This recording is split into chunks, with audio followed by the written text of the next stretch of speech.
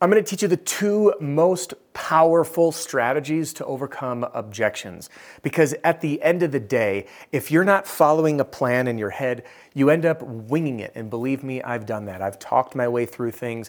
It works for a while, then you get in a sales slump, customers knock you off course, you move on to bigger sales like commercial sales or multifamily with multiple decision makers, and the stuff that you used to use before by winging it or talking your way through it because you're a smooth talker, you have experience, all of a sudden starts to crumble and not be that effective.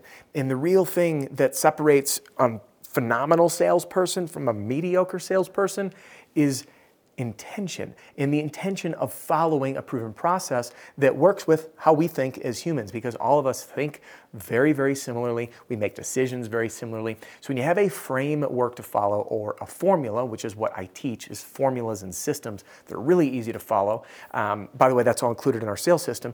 These become second nature. You understand, oh, I got an objection. I got path one, path two. So in this video, we're going to kind of shake out I'm going to wing it on objection handling and teach you the following. Number one, I'm going to teach you the best two ways, the two most powerful ways to overcome objections. Then I'm going to teach you how to choose which path to take when. So the next time that you're out in the field, you've got like a really clear vision of, hey, I got this objection and I can go this way or that way. And we have it narrowed down, we become robots in a good way. Not robotic, but robots meaning you're firing on autopilot without skipping a beat because you are literally programmed for it, and it is amazing. So remember, this is not robotic like I am reading the word for word script. Not like that. I mean robotic as in you can't fool me, you can't catch me on my heels. I am a machine. So let's turn you into an objection handling machine right now in this video. First, quick welcome back. My name's Adam Bensman, the Roof Strategist, and everything that I do here is designed to help you and your team smash your income goal and give every customer an amazing experience. So if you like this video and you want more, you're gonna love our brand new free training center. You can get in right now by clicking the link in the description on the podcast or the YouTube channel. And if you're cruising around, as long as it's safe, please text. We'll pop you a link. Text the word free, F-R-E-E, to the number 303-222-7133. That's 303-222-7133. All right, two most powerful objection handling strategies. Let's go. We're going to turn you into an objection handling machine. Remember, core purpose of handling objections is what? I heard it. I didn't hear it. We're on camera. My camera doesn't talk back. When I meet folks in person, by the way, thank you for everyone who came up at RoofCon and said hello. Loved seeing you there. I always tell folks the joke, my camera doesn't talk back. But I'm guessing you're thinking it. The core purpose of overcoming an objection is to keep the conversation going. That's our sole mission. It's not to throw the perfect right hook, the rebuttal, tackling it, beating it. It's not about beating the homeowner down, showing them you're smarter, outwitting them. It's about furthering the conversation. So once we have that groundwork laid, which we just did, the number one goal is there it is. By the way, I'm trying to integrate more teaching techniques. It's called recall. So when I ask that question, in your mind, you're going, oh yeah, the number one purpose of overcoming objection is to keep the conversation going. These are designed to help you learn more so you can take this information, apply it in the field, go make yourself some life-changing money and create some life-changing opportunities for you, your loved ones, and your kids, and everyone around you. All right, so keep the conversation going. How do we do that? Here are the two paths. Okay, two paths. Number one is we can explain it away. This is where everyone goes to, right?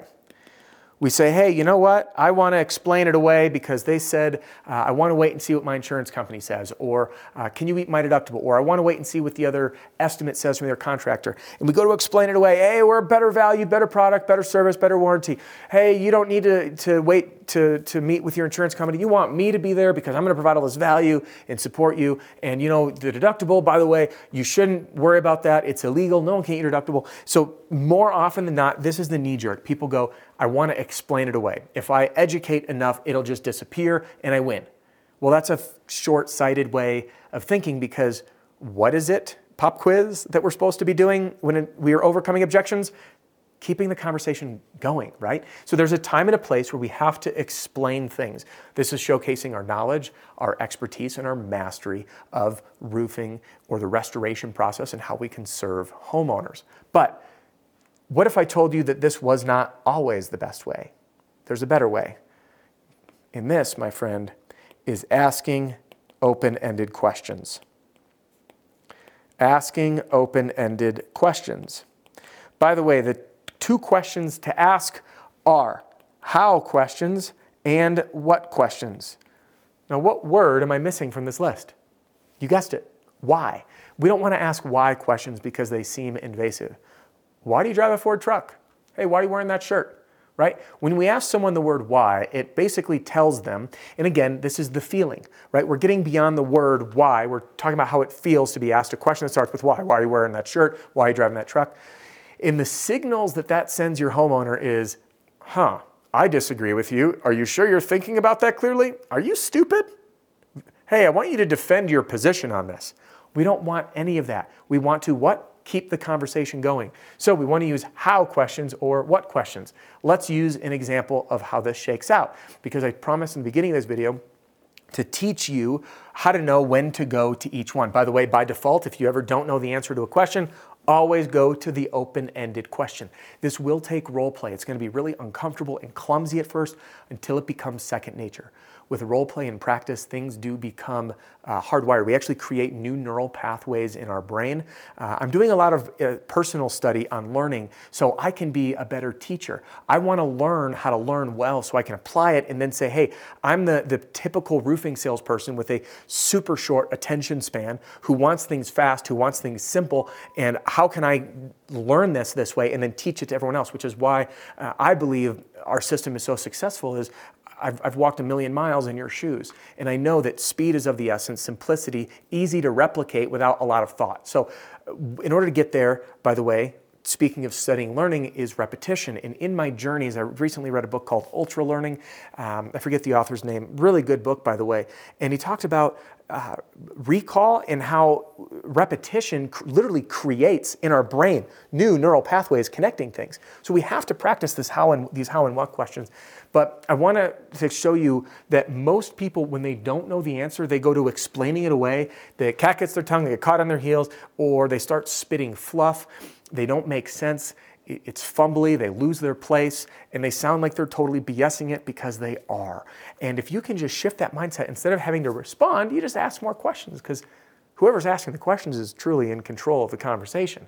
So let's show you an example. When someone says, and this is just an example, the other contractor can do it cheaper, or you're too expensive, and you've already done what I teach you in the sales system, linked below, by the way, about how we overcome that before we even present. The key questions to ask homeowners, how to highlight the pains they were completely unaware of, using questions and not telling them what they need to hear, but asking it so they can come to that conclusion on their own. That's the real power of these questions. They come to the conclusion of their own. So I'll give you an example of what many people do. When I say, hey, the other contractor can do it cheaper, so many salespeople, when I've been doing this role play all over the country, retail markets, store markets, hybrid markets, knee-jerk response, explain it away. Hey, Mr. Homeowner, I understand they can do it cheaper, but we are a higher quality company, use a way better shingle. And as I showed you before, we're doing a lot more line items. We're gonna be held accountable, better service, better product, better warranty. We're just not willing to cut corners to earn your business. Okay, that's explaining it away. Did that go very far? Does it ever? No, and unfortunately, every roofer is saying the same thing. Better service, better product, better warranty, better. What if we did this instead? Hey, the other contractor can do it cheaper. Hey, what about the other estimate made you more comfortable than our estimate? Hey, how did the other contractor provide more value than what I provided you?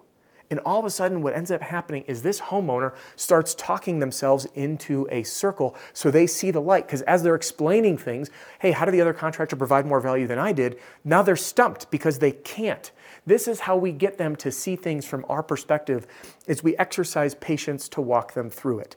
So oftentimes these two get linked up. Again, if someone said, hey, the other contractor said he could eat my deductible, I would go, did they explain to you how they could eat your deductible? And the homeowner's going to go, actually, no, they didn't. Then we shift to explaining it away. And I went over that in a previous video. I did really recently, actually, on the one word to defeat that objection always, which is asking how did the contractor explain to you that he or she can eat your deductible? So more on that in this video. We'll actually link to it up here if you want to check that one out, the full-length cut. But for this, I just want to show you that these can work hand in hand. But by default, the how and what questions are the best place to start, because we keep that conversation going. And as you and I know, objections are often a smokescreen. They're BS. It's not the truth. They're just kind of stalling. And you've probably done it. I do it. I just asked a furniture salesperson for her card and told her we'd call her after we think about it. And what it really meant is, I don't want to talk to you anymore, I'm out of here. And I didn't like her, I didn't like the furniture, she was super pushy. So anyway, your knee-jerk, your knee-jerk is going to be explain it away. Your exercise and mission is to practice using how and what questions to further the conversation and guide the homeowner into their own conclusion. And remember, let's do a quick summary. 2 paths to becoming an objection handling machine.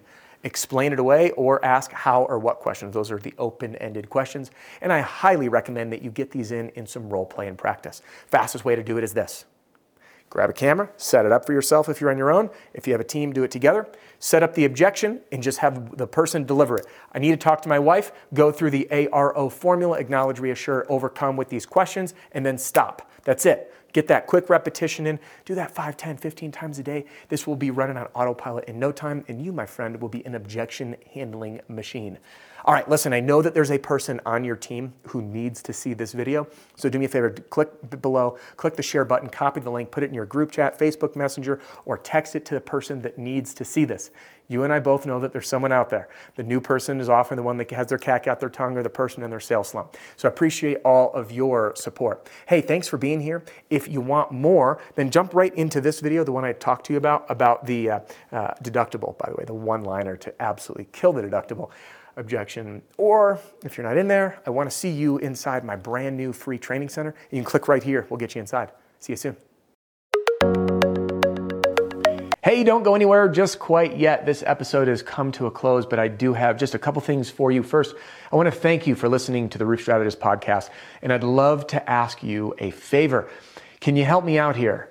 Give a review to the podcast wherever it is that you stream. This helps the podcast grow, get in more people's ears, and help people smash their income goal and give every customer an amazing experience. So good, bad, otherwise, I do keep an eye on these and I want to help, and I do look for video and podcast suggestions. Second, you might be interested in a product or a program to help you grow your business, grow your sales, and achieve, or better yet, smash your income goals. And I'd be honored to help. Many folks don't know where to start, and I want to simplify it for you.